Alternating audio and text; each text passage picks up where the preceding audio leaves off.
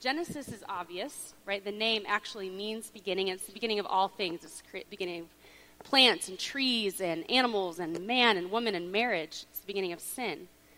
And it's also the beginning of God's promise, right? Right when it looks like the story should end because of Adam and Eve's disobedience, God steps in with the first promise of the hope of a Messiah, of a Savior to come. And then the flood happens, and then there's a new beginning, actually a recreation in Genesis 9, right? And then in Ezra, we read another beginning. This book is an account of a new era for the people of Israel. After years in exile, Ezra is a book about the long-awaited return to the promised land, about the rebuilding of the temple and the city, and about experiencing the favor of God again. Likewise, Matthew narrates a beginning for the people of God. If the history of redemption is a 4-act play, right, so you have creation, fall, redemption, and consummation, Matthew recounts the beginning of Act 3, redemption. After 400 years of silence, the long-awaited Messiah is on the scene. He articulates the beginning of Jesus' earthly ministry through the birth of a child. It's a very earthy beginning for the Son of God. And then Acts picks up where Matthew leaves off. We're still in Act 3, right, in redemption, but edging ever closer to Act 4, consummation. The book of Acts describes the beginning of the church, the beginning of the apostolic era, and Pentecost. It's the beginning of the age between Jesus' ascension and his second coming. It's in the age that we actually live and we move and we have our being as we await Jesus' return. Beginnings, clean slates, new resolve. These books are actually a pretty appropriate place to start the new year. I like new beginnings. I like second chances. I can easily get on the renewal bandwagon, and I will happily join the restoration and redemption club. Sign me up. But then I noticed another theme in these inauguration books, and this is one maybe we're not quite as excited about. While renewal happens and restoration takes place and repair transpires, those things are in company with another R word, repentance. After the flood in Genesis 8, when Noah emerges as a sort of creation 2.0, the first thing he does is build an altar to the Lord and offer sacrifices on it. The sacrifice was likely to express gratitude, but it was also a sacrifice of atonement. So you have recreation with repentance. When Ezra discovers the sins of the people of God, even as they settle into the land, after years of exile, he tears his cloak and prays a desperate prayer for repentance. Restoration with repentance. In Matthew, immediately following the Christmas story, John the Baptist appears on the scene with one message: repent, for the kingdom of heaven is at hand. Redemption and repentance. In the second chapter of Acts, directly after Pentecost, Peter preaches, and when his hearers were cut to the heart, they asked Peter and the rest of the apostles, "Brothers, what do we have to do to be saved?" And Peter says to them, "Repent and be baptized." Renewal with repentance. It seems that often we are quick to talk about renewal and about restoration and redemption. We know that we are new men and new women. If we are in Christ, we are new creations. The old has gone and the new has come. And this is actually a theme that we should think about and sing about. But we usually desire renewal without the hard work of repentance. We prefer to skip to the happy ending of newness and avoid the death of the old that repentance requires. So perhaps the true secret to renewal lies in a posture of repentance. True renewal is impossible without repentance, which then begs the question, what is repentance?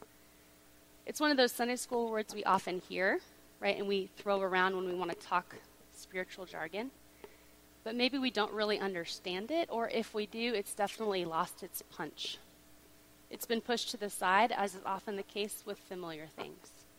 Repentance is an important theme laced all the way out throughout the biblical narrative through Scripture, but today, for the next few minutes, I'm just going to spend some time in Ezra, chapters 9 and 10, in an effort to understand what repentance is. So if you have your Bibles, feel free to open there with me. But real quick, here's the story up to this point. Simple. God makes a promise. His people fail. God rescues them, the people complain. God gives them a land, the people sin. God sends judges, but the people want kings. So God gives them kings. The kings fail, so God sends prophets. The people don't want to listen, so God makes them listen. He scatters the people of Israel into exile for 70 years. But even then, God promises that they will one day return. Which brings us to Ezra. That was a very, very fast recap of the Old Testament. So which brings us to Ezra, where God fulfills this promise. He brings his scattered people back to the land through the decree of a non-believing pagan king. It's not just one small group of people either. It's actually two waves of exiles that come back in the book of Ezra over a span of about 50 years. And King Cyrus even gives them money and resources to build the temple that was destroyed. So they build the temple, move back into the land, and start to settle. And then we read in chapter 9, verse 1. After these things had been done, the officials approached me and said, "The people of Israel and the priests and the Levites have not separated themselves from the peoples of the lands with their abominations. For they have taken some of their daughters to be wives for themselves and for their sons, so that the holy race has mixed itself with the peoples of the lands. And in this faithlessness, the hand of the officials and chief men have been foremost. As soon as I heard this, I tore my garment and my cloak and pulled hair from my head and beard and sat appalled.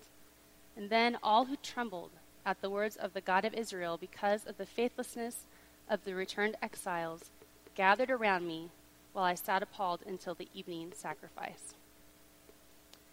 So the people of Israel experienced restoration and return. They tasted God's goodness and mercy in keeping his promises to them. Yet already maybe only 50 years after returning to the land, there is trouble. They intermarry. And Ezra is driven to his knees in repentance. We see here that repentance is much more than a one-time action. Repentance is a posture demonstrated through action. Repentance really means turning away from something and towards something, right? It's a turning away from sin and a turning towards God. It is emotional and physical as much as it is spiritual. And it flows from an outworking of a few things: a right understanding of God and a right understanding of ourselves. First, as we see in Ezra, repentance is an outworking of a right understanding of God. We see this here in Ezra 9, verse 6. Ezra is appalled at sin, but he doesn't just read a self-help book or talk to his friends or ask for prayer as he struggles with sin. No, his repentance drives him immediately to God. David knew this too. We know this psalm, Psalm 51. In Psalm 51:4, David says, "Against you, you only have I sinned and done what is evil in your sight." And like David, Ezra acknowledges God for who he is. Look in 9 verse 8. He refers to God by the covenant name he gave to Moses. In our English Bibles, it's capital L-O-R-D, right? And that's the covenant name for God, Yahweh. This name is incredibly significant in two ways. First, God's covenant name just demonstrates his power. Think of what happened after God revealed his name, I am, to Moses, right? We had the 10 plagues, the Passover, the rescue through the Red Sea, the pillar of fire, the giving of the law in a thunderstorm on Mount Sinai. God showed up in really terrifying ways. He revealed himself as more powerful than the strongest forces of nature and capable of bringing the most notorious nation on earth to its knees in one night. Yahweh was not a God to be trifled with. He was a creator, sustainer, and judge. This past weekend, we watched The Lion King with our kids, like the original one with the music and Timon and Pumbaa. And do you remember? I don't know if you remember the scene when you have the hyenas and they're talking to Scar about how scary Mufasa is. And one hyena, I think it's Whoopi Goldberg actually, says, "Now that's power. Now tell me about it," says the other. "I just hear that name and I shudder." Right? And then they go, "Mufasa, Mufasa, Mufasa." And all the hyenas shudder and fall to the ground. This is a silly example, but it gets to the heart of what Ezra is actually talking about when he's talking about Yahweh. He knew that if Yahweh wanted to, he could send his people immediately back into exile or kill them, and that he would be just to do so. Ezra 9:4 tells us that he trembled at the words of the God of Israel. He says in 9:14, "Would you not be angry with us until you consumed us, so there should be no remnant or any to escape?" His repentance was driven by a well-placed and right fear of God. And according to Proverbs, the fear of the Lord is the beginning of wisdom. So, repentance is the first step towards wisdom. C.S. Lewis understood this too when he described Aslan as good but not safe.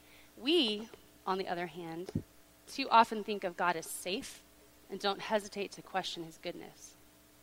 Which brings us to the second aspect of God's covenant name, loving kindness. In 9:13, Ezra admits that God has punished us less than our iniquities deserved and has given us such remnant as this. He remembers God's mercy and grace. In 9:9, he says, "For we are slaves, yet our God has not forsaken us in our slavery, but has extended to us his steadfast love before the kings of Persia." Yahweh is not safe, but he is faithful. Yahweh is the one true creator God, but he is also merciful. And it is actually through his laws and his commands that we experience his mercy. Look in verses 11 and 12 of chapter 9. Here, Ezra is reciting the command that God gave to his people, the very command that he is repenting of. He reminds his people that God said, "The land that you are entering to take possession of it is a land impure with the impurity of the peoples of the lands. Therefore, do not give your daughters to their sons, neither take their daughters for your sons, and never seek their peace or prosperity." Why? "That you may be strong and eat the good of the land and leave it for an inheritance to your children forever." God's laws are given to us because he loves us and he knows what's best for us. They are given to us as a demonstration of his kindness and mercy toward us. They are to prosper us and to protect us. Moving on now to the second part of Ezra's prayer. We just looked at how repentance is an outworking of a proper understanding of who God is, right? He is both powerful and merciful. He is creator of all, and he gives us boundaries in order for us to flourish. Secondly, then, repentance flows from a right understanding of who we are. Calvin put it this way: our wisdom, insofar as it ought to be deemed true and solid wisdom, consists almost entirely of two parts: the knowledge of God and of ourselves. Ezra got this idea long before John Calvin did. In Ezra 9, it is clear that Ezra grasps the full depravity of Israel. Look in verse 6. He says, "Our iniquities have risen higher than our heads, and our guilt has mounted up to the heavens." In verse 7, "From the days of our fathers to this day, we have been in great guilt." In verse 9, "For we are slaves." Ezra does not attempt to justify their actions or make a case for the behavior or minimize their sin. Actually, on initial reading, we might wonder why it was such a big deal if they intermarried. Maybe we could even make a case for evangelistic dating. But Ezra knew why intermarriage was a big deal, because he knew God and he knew himself. He knew that God was mercifully protecting his people by prohibiting intermarriage, because the Israelites had a proclivity to follow after the idols of other nations. And Ezra knew that eventually those idols would destroy them. It is the same for us. See, God knows that if we give sin an inch, it will take a mile, and eventually it will destroy us. The problem is, we think we can handle it. We tinker with sin. We minimize it, we justify it. We watch shows we have no business watching because we really truly believe that it won't impact our hearts. We feast our eyes on images, believing that if it's not that big of a deal because it's done in the privacy of our own rooms. We let unwholesome talk out of our mouths because if everyone laughs, it can't be that bad. We gossip because after all, maybe it's just our opinion. We lie, but it's just a little white lie, so it's okay. And then maybe later we feel a little guilty, so we pray about it, and then if we're really serious, we tell our best friend. we apologize, but even our apologies have an "I'm sorry, but" clause. I'm sorry for crossing the line physically with my boyfriend, but I'm sorry for losing my temper, but I'm sorry for being selfish, but, right? I do that with my kids. I'm sorry for losing my patience, but if you guys had just listened to me the first time, right? This is nothing other than tinkering with and minimizing sin. And we only do that because we think we're safer than we really are. We buy into the lie that says that we are the master of our own fates, the captain of our own ships, and that we too can be like God. And this is nothing other than the lie from the garden. This is why, if we're honest, repentance is so difficult. Earlier I said that repentance is a turning away and a turning towards, right? A turning away from sin and a turning towards God. But perhaps that language is too benign. I think repentance is better understood as cutting off an arm or plucking out an eye. That's actually the language of Jesus in Matthew 18:8. He says, if your hand or your foot causes you to sin, cut it off and throw it away. It is better for you to enter life crippled or lame than with 2 hands or 2 feet to be thrown into the eternal fire. And if your eye causes you to sin, tear it out and throw it away, for it is better for you to enter life with 1 eye than with 2 eyes to be thrown into the hell of fire. Jesus teaches that there is nothing outside of ourselves that makes us sin, right? We have no external excuses on which to fall. Repentance acknowledges this truth, acknowledges God's holiness, and then takes whatever drastic measure is required to run as fast and as far away from sin and towards God. We see this actually in Ezra 10. Look in Ezra chapter 10. While Ezra is confessing, it says that a whole assembly of God's people join Ezra and weep because of their disobedience. And then they take a drastic step, one that makes us a little bit uncomfortable. They face the consequences of their sin, which means that Ezra 10 finishes with a list of all the men who intermarried and set aside their wives. It says even if they had kids. And then they made sacrifices to God. They demonstrated repentance through action. What about us? Does our repentance stop with our verbal confession, or are we willing to face the consequences of our sin? Are we willing to take drastic steps to turn away from sin and towards God? Accountability groups are great. They're helpful. But maybe repentance actually means getting rid of your smartphone. Telling your friend how you messed up is fine, but perhaps repentance means you need to tell someone scary, like your pastor, or your parents, or your RD. Confessing your greed during silent confession at church is worthwhile. But what if repentance meant setting up an automatic payment to tithe? Or, even more radically, refusing to go to the mall or shop Amazon? And finally, here's where the gospel comes in. What do we do? What do we get when we repent? For the people in Ezra's day, they got the land, the promises of God. And for us, what do we do? What do we get when we repent? We get the one thing all of those promises were pointing to. We get Jesus himself. We experience his grace and we experience his love. Jesus died knowing the depth of our sin and its power over us. Jesus' death is where justice and mercy kissed, where God's wrath was satisfied and his mercy demonstrated. Jesus died to make it possible for us to once again desire to run from sin and towards God, as weak as that desire may be sometimes. When we understand our sin, really understand it, we experience the grace that comes with repentance. And when we die to ourselves, when we dethrone our desires and submit instead to King Jesus, we experience true freedom. We actually live. I know it's an iconic and it's older movie, but if you haven't seen it, you should see The Matrix, right? Because in The Matrix, Neo, right, which incidentally comes from the Greek word for new, is faced with a decision, right? He can either take the blue pill and continue living the life he's been living all along, or take the red pill. He takes which one? Red pill. Some of you have seen it. Okay. Watch it.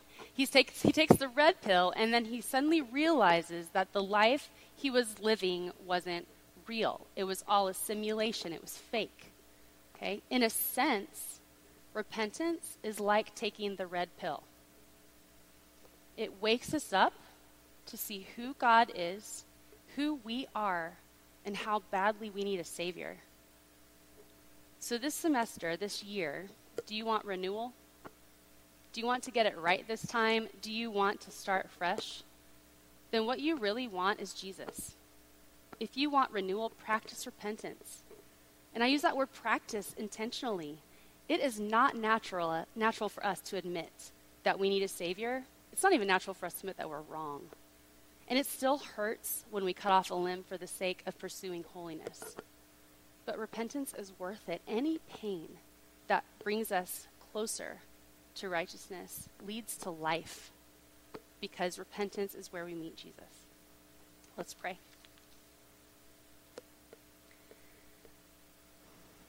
Heavenly Father, Lord God, you have chosen us and called us to be your children.